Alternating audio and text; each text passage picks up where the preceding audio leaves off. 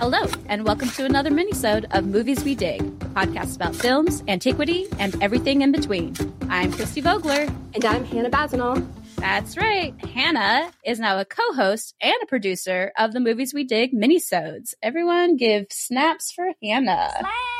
And today we have a very special guest joining us, someone extra special to me. We're going to be discussing episode 5 of Disney's Percy Jackson and the Olympians, a show adapted from Rick Riordan's 2005 book. Sorry, correcting ourselves after 3 episodes of this, The Lightning Thief. Everyone, please welcome one of my former students, Merri Willis.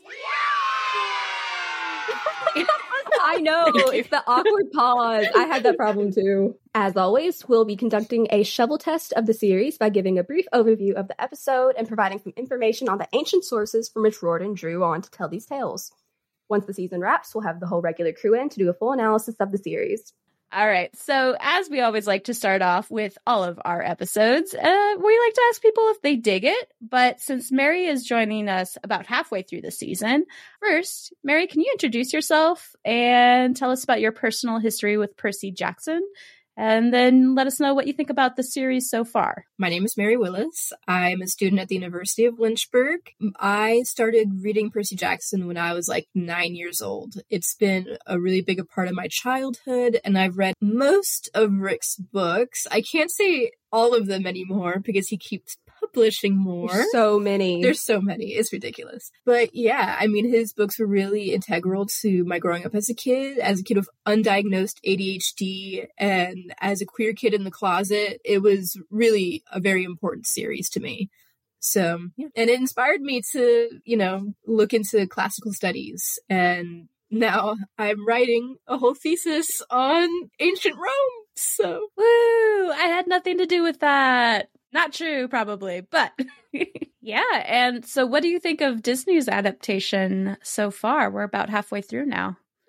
I'm very particular about details, and I don't think they're getting the details right. Not in a way that it has to be right to the book, but in a way that they're using a lot of these cultural pieces of knowledge, like sexual assault and racial profiling, and they are not really doing it justice in a way. It doesn't offer much catharsis. It seems like the characters ignore a lot of the things that are happening to them. So I like objectively the aesthetic. The actors are fantastic. The casting up to episode 5 has been great, but it seems that the storytelling falls a little flat. That's totally fair. That's similar to some of the things we'd been noticing and saying. And I think some of that always just goes back to the fact that this is written for middle school, which is a really weird, nebulous age to write for, especially even the idea of hiding the sexual assault, but talking around it somehow without recognizing the fact that a lot of kids, unfortunately, by middle school have already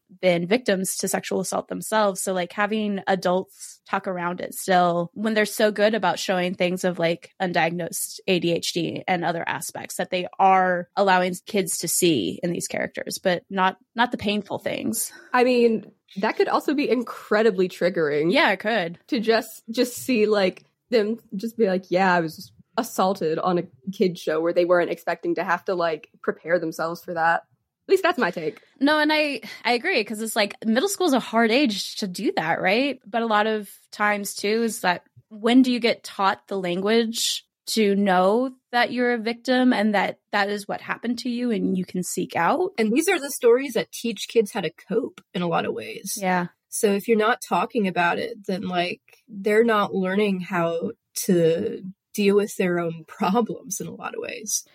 Yeah, I don't know. I just think there's a time and place for it, and I don't think Percy Jackson is the time or place to be to explicitly be I was assaulted. But it's also trying to deal with racial profiling, right? We see Annabeth being racially profiled in episode 4.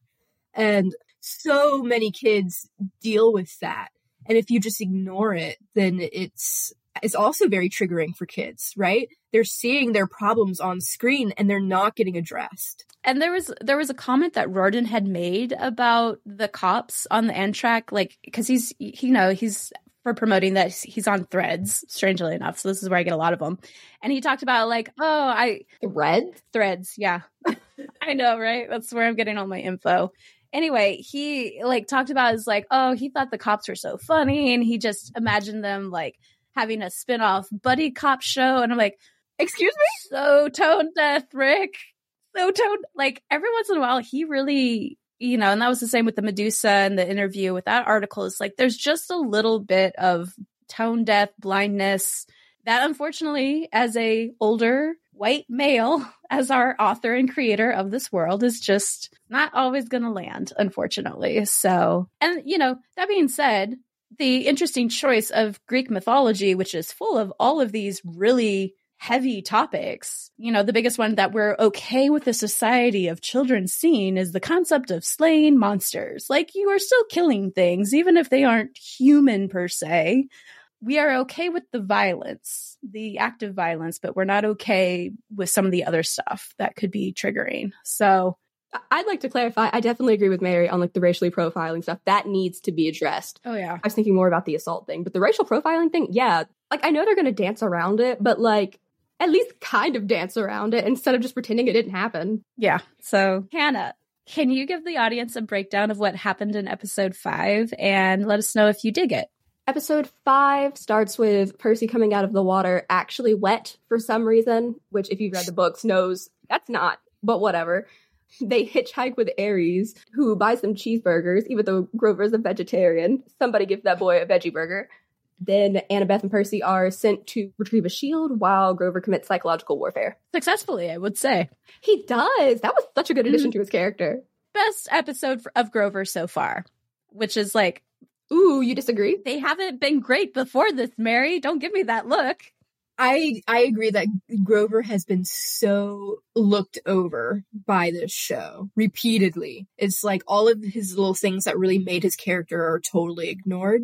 I don't know if this was the route to bring him back. This is a very manipulative way to show Grover. And he's just not a very manipulative person. In the books, at least. I understand that, you know, shows and movies are going to change things. And if they want to show that as Grover, then sure. But like in the books, he is just so kind. Like manipulation is just not the first place that he starts. Even in the first episode where he is kind of manipulating Percy, he does lie to him in the books. Saying that Miss Dodds wasn't there, but he doesn't do that thing where he betrays Percy to the principal. And so I've been iffy about the storytelling with Grover because he's such a great character. We've had great moments with him, like with the Consensus song. I thought that was fantastic. I thought that was a great look into who his character is and what his motivations are. And I just haven't seen that since that moment. Well, did you guys dig the episode? Oh, I did. I don't know. I thought Grover's like, I know it was manipulative, but I am a Slytherin. And you know what? I kind of like the motivation and the idea that like he's going to do anything to keep these kids alive this time. Yeah. That's a really good point, actually. Yeah, but I can see how that doesn't gel with everyone. Yeah, it was mostly, I didn't really mind the manipulation until at the end. It was like, I know who stole the Master Bolt. And I was like, I'm sorry, are we switching Annabeth and Grover now? Are their attributes and strengths now reversed? I was just kind of really confused about that. He 100% thinks it's Clarice. Maybe. See, I'm just sitting here, I'm like, who is it, Grover? I'm excited to find out. I know who it's supposed to be, but I'm just along for the ride. And I think I'm on Hannah's side that I did enjoy this episode, but probably for reasons that are so different than your guys's, which we'll get into. But like, for me, I thought this episode is one that Grover shined, but it was kind of in a cringy way. And it wasn't because of the manipulation. It was because he was relating to Ares about war. Yes. And like how cruel nature can be. But also like it gave me very Andrew Tate you kind of vibes of like young boys who watch these figures is like, oh yeah, I know your greatest hits, but I like your mellower stuff. I mean, that's just it. Like preteen guys, the things they're exposed to on social media in particular, and the way that they were kind of like framing Ares' wars as like him being a rock star of some kind. It's like, yeah, everyone knows me from World War II. Like it was such weird vibes that I didn't like it. I didn't like this sense that even if Grover didn't really believe what he was saying, the fact that he still had this knowledge and understanding of what Ares was all about, because he effectively connected with Ares on that level. And you can't manipulate if you don't understand the person to a certain extent. So that was kind of... Yeah, and there was no explanation about why Grover would be able to connect to Ares. Yeah, just the idea that's like, we're children of nature and nature's brutal. And I'm like, even if it isn't something he believes, it's making the argument that war is natural. And it's like, no, it's not. It's exploitive like everything else. The way that we wage war today definitely is, but I mean, in ancient times, war was very different. It was, so. and no one liked Ares, and no one liked Ares' version of war. So like that's why this connection to it is really, I don't know. I liked Grover had a more active role this time, and he was contributing to the group, and he was holding his own while they were gone. Like, he was very much kind of showing the maturity he had in that group as having acted in the role of guardian, but it's still done in a way that like gives me a bad feeling. I don't know. I'm the odd one out here. I liked it. I just felt weird about it. I think they're trying to play on the fact that no one knows who the traitor is if you haven't read the books. To me, it never felt like Grover was actually being like, yeah, war. Like, I always thought that was like just like part of the manipulation. But the wars he does mention are all wars that were like fought because of a dispute with nature for some reason or the other. Mm-hmm. I'm glad you looked that up, because I did not have the time to look up the wars he was referencing. Yeah, like the lobster war. Literally, lobster war. Mm-hmm. I don't know. It kind of gave me the idea of like the emu war in Australia. That's what I was going to too. Yeah. I was like, he would kind of be a fan of nature fighting. That would make sense. Yeah, I was just like, I took it as, oh, he's getting inside his head, which I respect. Yeah, like I said, where the problem is I'm coming from is you guys both have a lot of context from the books about who Grover is as a person. But for a newer audience, for a younger, like maybe middle school audience who hasn't read the books and this is their first introduction to the series, I could see that being a misunderstanding because Grover's character hasn't been established in the same way that it was in the books. Like, he's been weakly represented. Even at the beginning, like, that was the one thing I didn't like, was him gaslighting Percy in that principal's office thing. And I'm like, dude, not cool. Yeah, I was really upset about that. I didn't like the snitch part, but you know what? If they're gonna have that in, I at least appreciate them committing. I don't mind changes and adaptations. I think that's the nature of adaptation. I don't mind changes in characters. Like in the books, Annabeth is very respectful of the gods. She's like, yes, Ares, sir. And she's very much not like that in the show. So I just like that, you know, if you're gonna make changes to a character, just commit to the changes. Don't just like do a few tiny small things that just stand out as out of character later. Yeah, I feel like Percy and Annabeth are still really solid as characters, just as far as, I don't know how much they've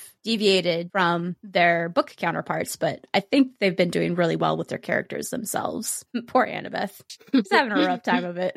The part of the episode that I was just like so done with was just the change from Annabeth and Percy getting caught in the net. The golden net is originally what they're caught in this trap that Hephaestus laid out. And they changed it to Hera's golden throne, because originally what Hephaestus wants to do is that he wants to embarrass Ares and Aphrodite. He wants to show them on TV. Like, he has cameras that come out and they shine down on the people trapped in the net, because he intended it to be Ares and Aphrodite. She's like, oh, look at them. And it's supposed to be this, like, monitored moment. It's, like, exactly like the myth. And Hephaestus doesn't make a physical appearance in the Lightning Thief. We don't see him until the Battle of the Labyrinth. And he's described very differently. Like, I love the actor who plays Hephaestus. He plays Cain in Supernatural. Love that guy. However, that's just not what Hephaestus looks like. Yeah, but I read your description you pulled of Hephaestus, and it's very problematic. Oh, yeah. Absolutely. It absolutely is problematic. It's very much like, how can we represent physically disabled people in the most grotesque way possible? Yeah, so good change there, because when you posted that description, Merri, I'm like, oof, there will be some complaints here, I think, if that is how they had depicted it. Yeah, so my reaction, I think I've shared for the most part, but like, I want to touch on a few other things before we really dig into Ares and Hephaestus, because I think they're kind of the main two storylines. And I think it's really interesting. I don't think it was intentional that Riordan picked them, but they're actually really interesting if you think about their relative positions within the Olympian pantheon. So we'll get into that. But I loved the quick visual references to the Fates. books. The little old Yeah, ladies that's from the in books. bright pastels. Percy originally sees them when he's like getting off the bus before he even knows he's a demigod. He's getting off the bus and he sees like 3 little old ladies like knitting the world's largest socks. Really like that they color coded them, and like even like they're all wearing Crocs too that match their color coding, which I think is really cute. But before we get into like Ares and Hephaestus, I do want to say that I agree with Merri about I do hate that they changed like the thrill ride of love, because that's part of why the gods hate Percy, because first of all, Percy thwarted Hephaestus's trap, a trap set for gods. A demigod thwarted it. And also it shows that Ares was too scared to go get his shield on his own. It's a double whammy for embarrassing the gods. And it was supposed to be about like Aphrodite cheating on him. I'm not sure why his mommy issues got brought into it. Exactly. Oh, I got that for you guys. Don't worry. I have the explanation for that part of it. The removal of the humiliation aspect of the trap, I think, is really interesting, especially if we think about it would have been the social, especially because we do get Percy the terrorist again, right? On Twitter. Yes, I love it. X, formerly known as Twitter. And that's just, I think that's the difference of the time period of when the books came out versus now, and how problematic social media has been in terms of, you know, think about like what supposedly you're trapping them and doing them and then putting that on the internet. That is like a huge issue we now have with social media, and the things that go on the internet never really die. Is that something we really want to promote, again, in a Disney show geared towards middle schoolers? So, I mean, if they had to pull back on that aspect of it, I kind of understand if that's kind of their reasoning. I don't think Ares was meant to be like I don't think he was supposed to be like an aspirational character. Like, I thought it was funny that he was a Twitter troll. I did too. Okay, hang on. Wait. This is how we meet Ares. Give me a second. I'm just starting to fight on Twitter here. Nothing makes me happier than a good old-fashioned burn-it-down fight. Huh. Okay, done. So something interesting about the actor is that he's a pro wrestler. Yep. I didn't know that until I looked it up, and I was like, I only looked it up today. I didn't know that. Let me see. So his name is Adam Copeland, and he was formerly in the WWE from 1998 to 2023, where he performed under the stage name Edge, which is like what Ares I would envision his wrestler name being to some aspect. And then before Percy, he can also be seen in the 2017 series Vikings. So this is not his first acting role per se. I kind of liked the choice of a pro wrestler as Ares, I must say. That was good. Yeah. That's what's really interesting is like Ares is actually very difficult to pick out in ancient artwork because he's mostly just depicted as a soldier, and sometimes he's an older, usually the older gods like Poseidon and Zeus are depicted as bearded, and they're a little bit more built, and then you'll have the younger gods like Apollo being like beardless youths, and they're kind of the ideal male body, and Ares is depicted as both. And unless his name is like written next to him or there's other context clues, like even his attributes are like helmet, shield, spear, and you're like, who's this dude? And I was really curious with the shield that they showed for Ares has a boar on it, and I'm like, oh, I wonder if like a boar is an attribute of his, because it would kind of make sense. Boars are some of the most dangerous animals that you would hunt back then, and they would commonly cause deaths during hunts. The Caledonian boar was a labor, so I was like, oh, that would make sense if like no. You guys know what animal he's associated with? Serpents and some breeds of owls. That's so funny because he was like, why does she talk to like a feathered rodent? And I'm like, shut up, Ares.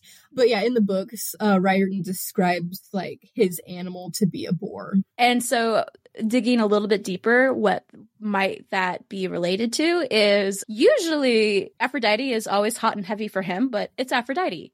She sleeps with who she wants. And once upon a time, she wanted a very pretty boy named Adonis.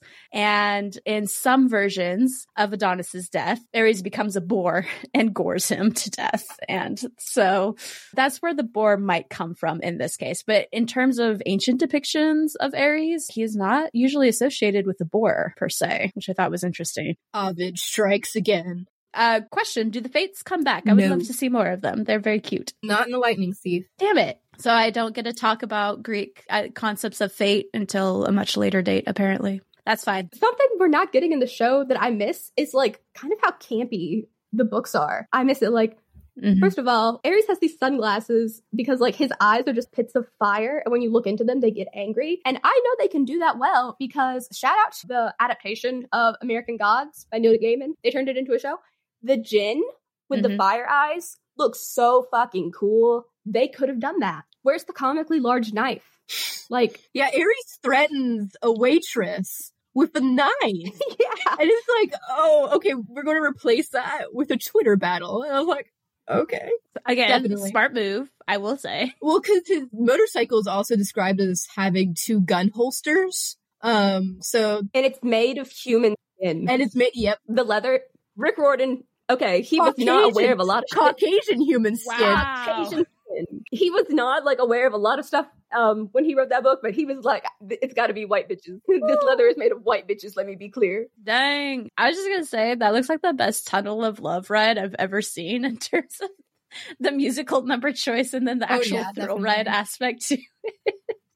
You guys, that was a punch to the gut when there's like, oh, I think I've heard this before in an orthodontist's office. I'm like, that song came out in 93, and yet I know it's true. Yeah. Also, that I watched that music video, and I'm like, this is hilarious. You should watch it. There is like, he is actually singing on occasion to some Renaissance busts of Greek goddesses, and then he is bitten by a vampiric woman. That's the dream. Yeah. It's bonkers. It was the 90s, y'all. Well, I know Merri had some questions. Like, there are some questions about this setup and this weird connection between Hera's throne and the trap laid for Ares and Aphrodite, although it wasn't really clear, like, who the trap was laid for in the show. Yeah. It does seem clear. I think it is interesting that, based on what you guys described in the books, like, it almost as if some of the myths are in the process of happening, and which is weird to think about versus like this obviously happened a long time ago. You guys want to know one really interesting thing is Hephaestus divorces Aphrodite. He has kind of a bad phase after the divorce, but then he remarries and has a lovely wife and many children. I thought what was really interesting, I mentioned this earlier, Ares and Hephaestus are both children of Hera and Zeus, kind of technically. Hephaestus supposedly is just, we talked about this last week of like the greatest fear of ancient men is that women would just learn to have children without men. And Hera actually does that. She does a parthenogenesis. It's a really hard word to say, but it basically means virgin birth, which is stupid. But anyway. Move over, Merri. Supposedly Zeus gives birth to Athena all by himself, which is stupid that's the interpretation made because he ate the pregnant mistress. So eats Metis, swallows her whole because he fears there's a prophecy that has been told that the child born to her will be stronger than him. How dare a child be stronger than him? So he eats her and then gives birth, of which Hephaestus is present for. He gets to take an axe to Zeus's head in order for Athena to spring forth. And I don't think Hephaestus had any qualms against taking a axe to his father's head, as we'll learn. Axe to father's head. Perfect birth. Just a man accomplished the perfect birth. Men don't need women. So Hera's like, well, fine, I'll do it. And then she has Hephaestus. And it's really interesting because the oldest descriptions of Hephaestus, his only abnormality was like a clubfoot, basically. And Oedipus has a similar story. But because he wasn't perfect the way Athena was, she cast Hephaestus down from Mount Olympus and he was further injured. So it's not really clear if he has like even more injuries to his body versus just the single disability he has from his foot. That's not really clear from the initial stories. There's also other versions of the story where Hephaestus did something to Zeus or a child of Zeus. And so Zeus got really angry and tossed Hephaestus out of heaven. So basically, both parents suck for Hephaestus, so he's not really loved. But Ares, we learn, is also, according to Zeus, and we get this directly from Homer's Iliad, to me, you are the most hateful of all the gods who hold Olympus. Forever quarreling is dear to your heart, wars and battles. So Zeus just comes out and says, it's like, I hate you the most. So, like, they're both children of Hera and Zeus, and they get no love from their parents, which is interesting to think about, that they're almost the most sympathetic to the demigods as a result of that. Like, they're doing the most to help them out as of right now. So I thought that was really interesting. Can I give you a spoiler? I saw the movie. I know what happens. No, you don't. Ares is the one who gives the Master Bolt to Percy.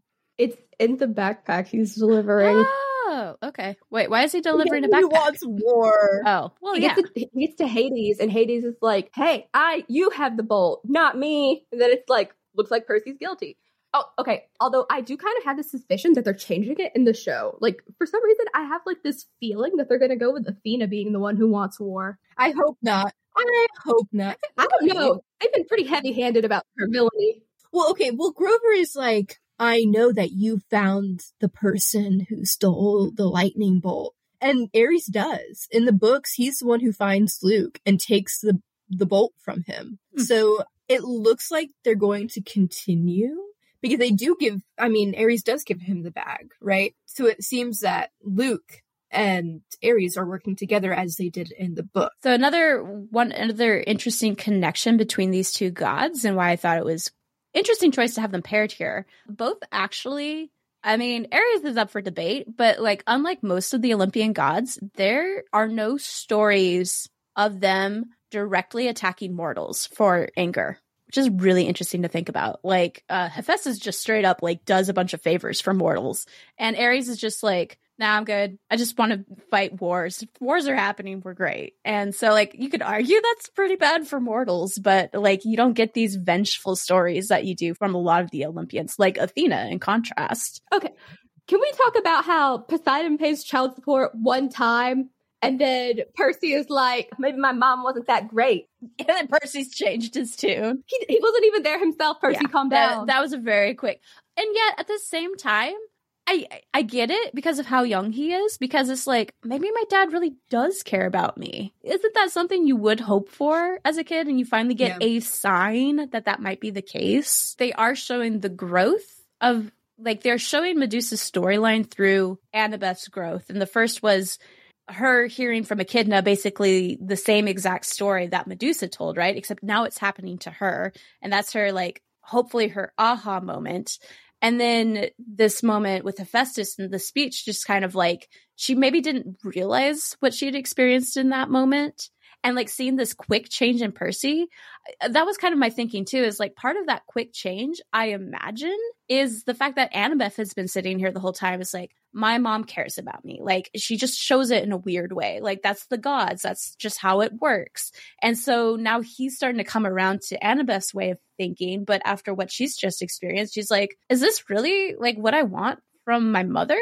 And so she, in this episode, kind of renounces that. Like we're seeing that slow growth through this kind of Medusa planted the seed. And then hopefully, episode 7, there's going to be a payoff in both of like a completion of Annabeth's growth and relationship to her mother, and then like what happened to Medusa as a result. Maybe we will finally get to see the kids be sympathetic to Medusa and what they did to her. I think so, because Hephaestus implies that Athena set up the trap and the throw right o' love. Like, he's like, this is cruel even for Athena. And then he talked about how like Annabeth will get to walk out of there as a hero who makes her mother proud, and Percy will no longer be a problem. So they kind of imply that Athena is involved in this in some way. So that's why I'm questioning her involvement in the lightning bolts stealing. Yeah, I agree. And that brings me to like this dynamic. So I have a clip to play. So this is the dynamic that we had hinted at earlier,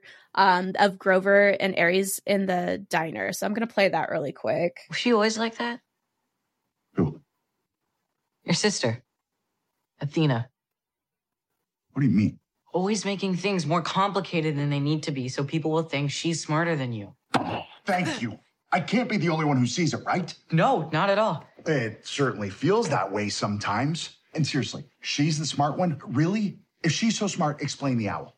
She talks to it like all the time, this fat, nasty little feathered rodent. And it's like her best friend. And we're so sure that she's a genius and I, no owl, am not. Totally. It's like people only see what they want to see and ignore anything at all that doesn't fit the story they like to tell themselves. Exactly. Like you being the one to find the lightning thief and not her. So that was really interesting because Grover's kind of calling out certain traits of Athena there that, she does seem to be like, this really seems Athena focused, even though like Percy keeps trying to throw it at Poseidon, but like, nah, this is all about Athena right now. Which is so interesting because the book, it's more focused on Aphrodite.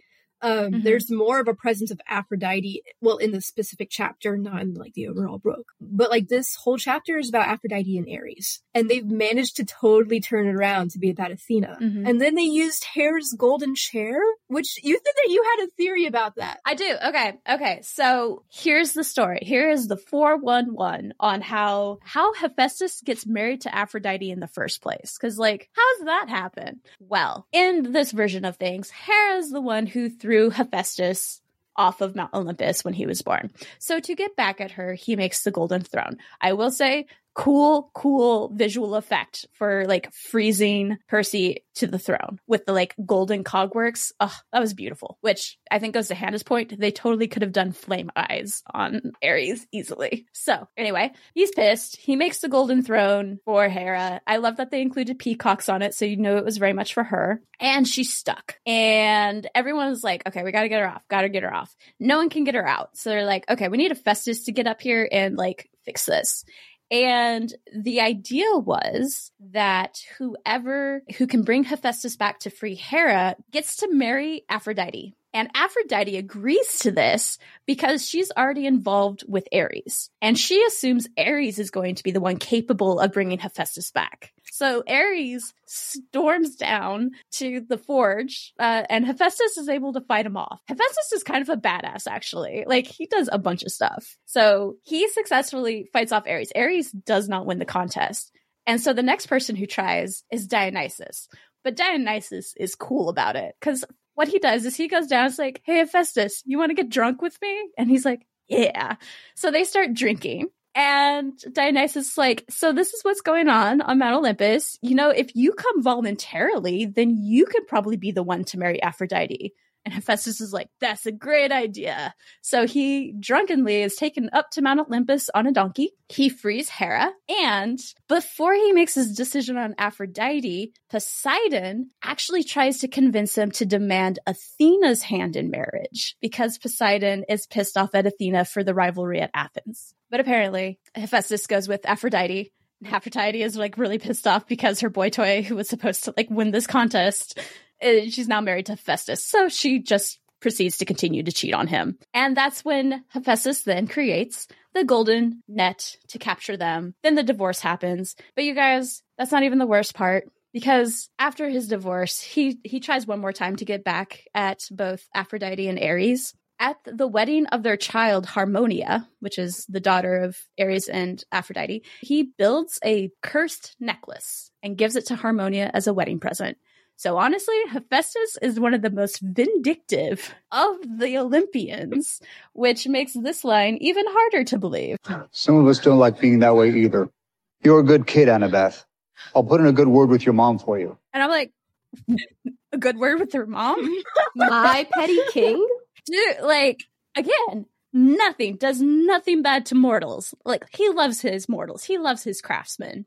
But understandable. He definitely got the raw end of the deal. But again, Ares never really did anything all that bad. Ares actually did nothing wrong in this whole situation. Imagine overall. saying that. Ares did nothing wrong.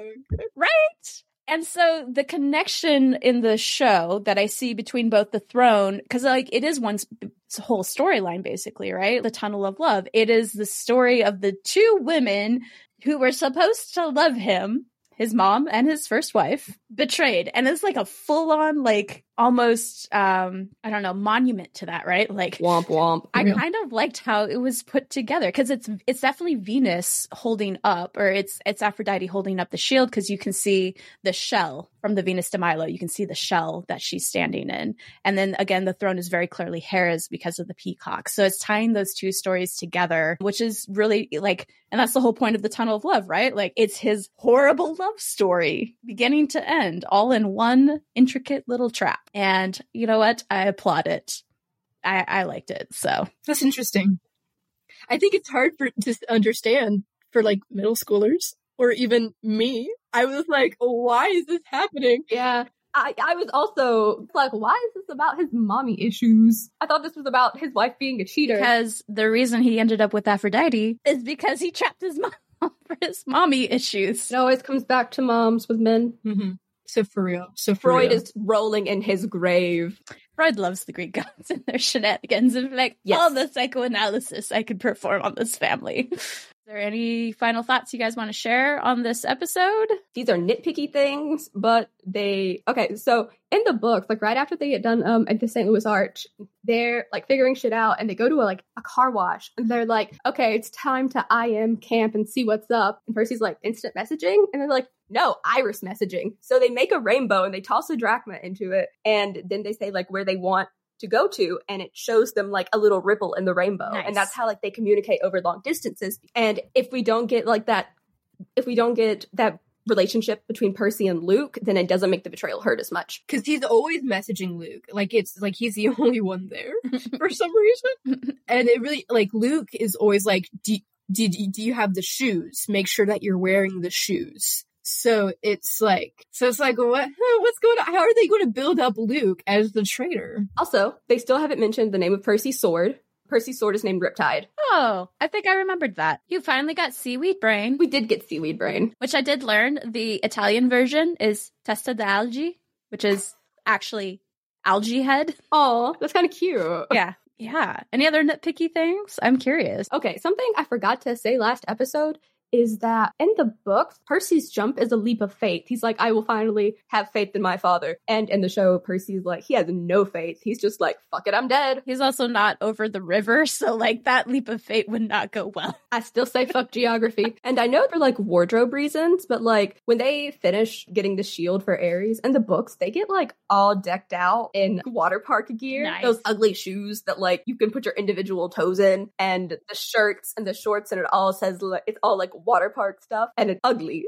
And I get they don't do it because of costuming reasons, but it still would have been funny. Like you could have pulled that off. Yeah. I don't know. All right. Well, my takeaways. I'm glad Grover had a chance to shine in this episode. I just, again, wish it wasn't in such a way, but I'm not as, I don't know Grover the way you two do. So like, I wish, let him talk to nature. Let him talk to the dog. It's like he still has not saved an animal yet. Yeah. Like I said, I liked Ares and Hephaestus combination here, but I think it was not intentional. But it's like, this works in a lot of ways because they're very similar in ways you wouldn't think of. And interestingly, the actor who plays Hephaestus did have a stroke in like 2017. He's like half paralyzed, I think, or he needs a cane. So the cane prop is like, he actually needs it. Like he is actually physically disabled. Oh my God, yeah. really?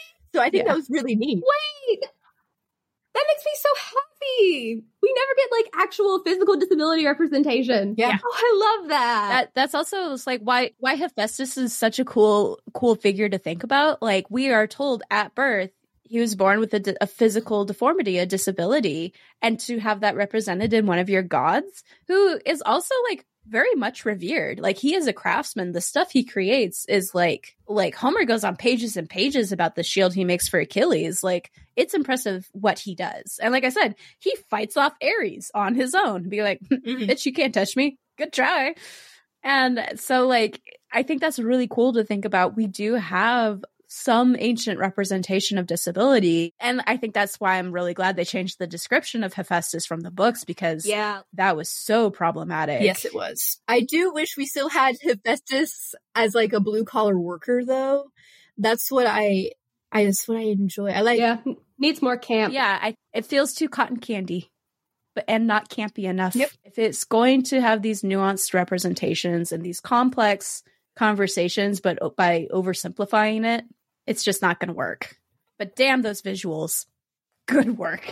Special thanks to Merri for joining us today to discuss this episode. Shout out to Hannah for hosting and producing the minisodes. Next week, we'll finally have Colin in our clutches. He'll join us to react and analyze episode 6 of Percy Jackson and the Olympians, where everyone is now wondering if Lin-Manuel Miranda will perform Poker Face as Hermes. As for you listeners, you can find us on most major streaming platforms, as well as movieswedig.com. Please like, review, and subscribe if you like what you hear. You can can also follow on Instagram, Facebook, Blue Sky, under some variation of the handle @MoviesWeDig. Let us know if you think Aries is toxic or simply misunderstood. Talk to you soon. Bye. Bye. Bye-bye.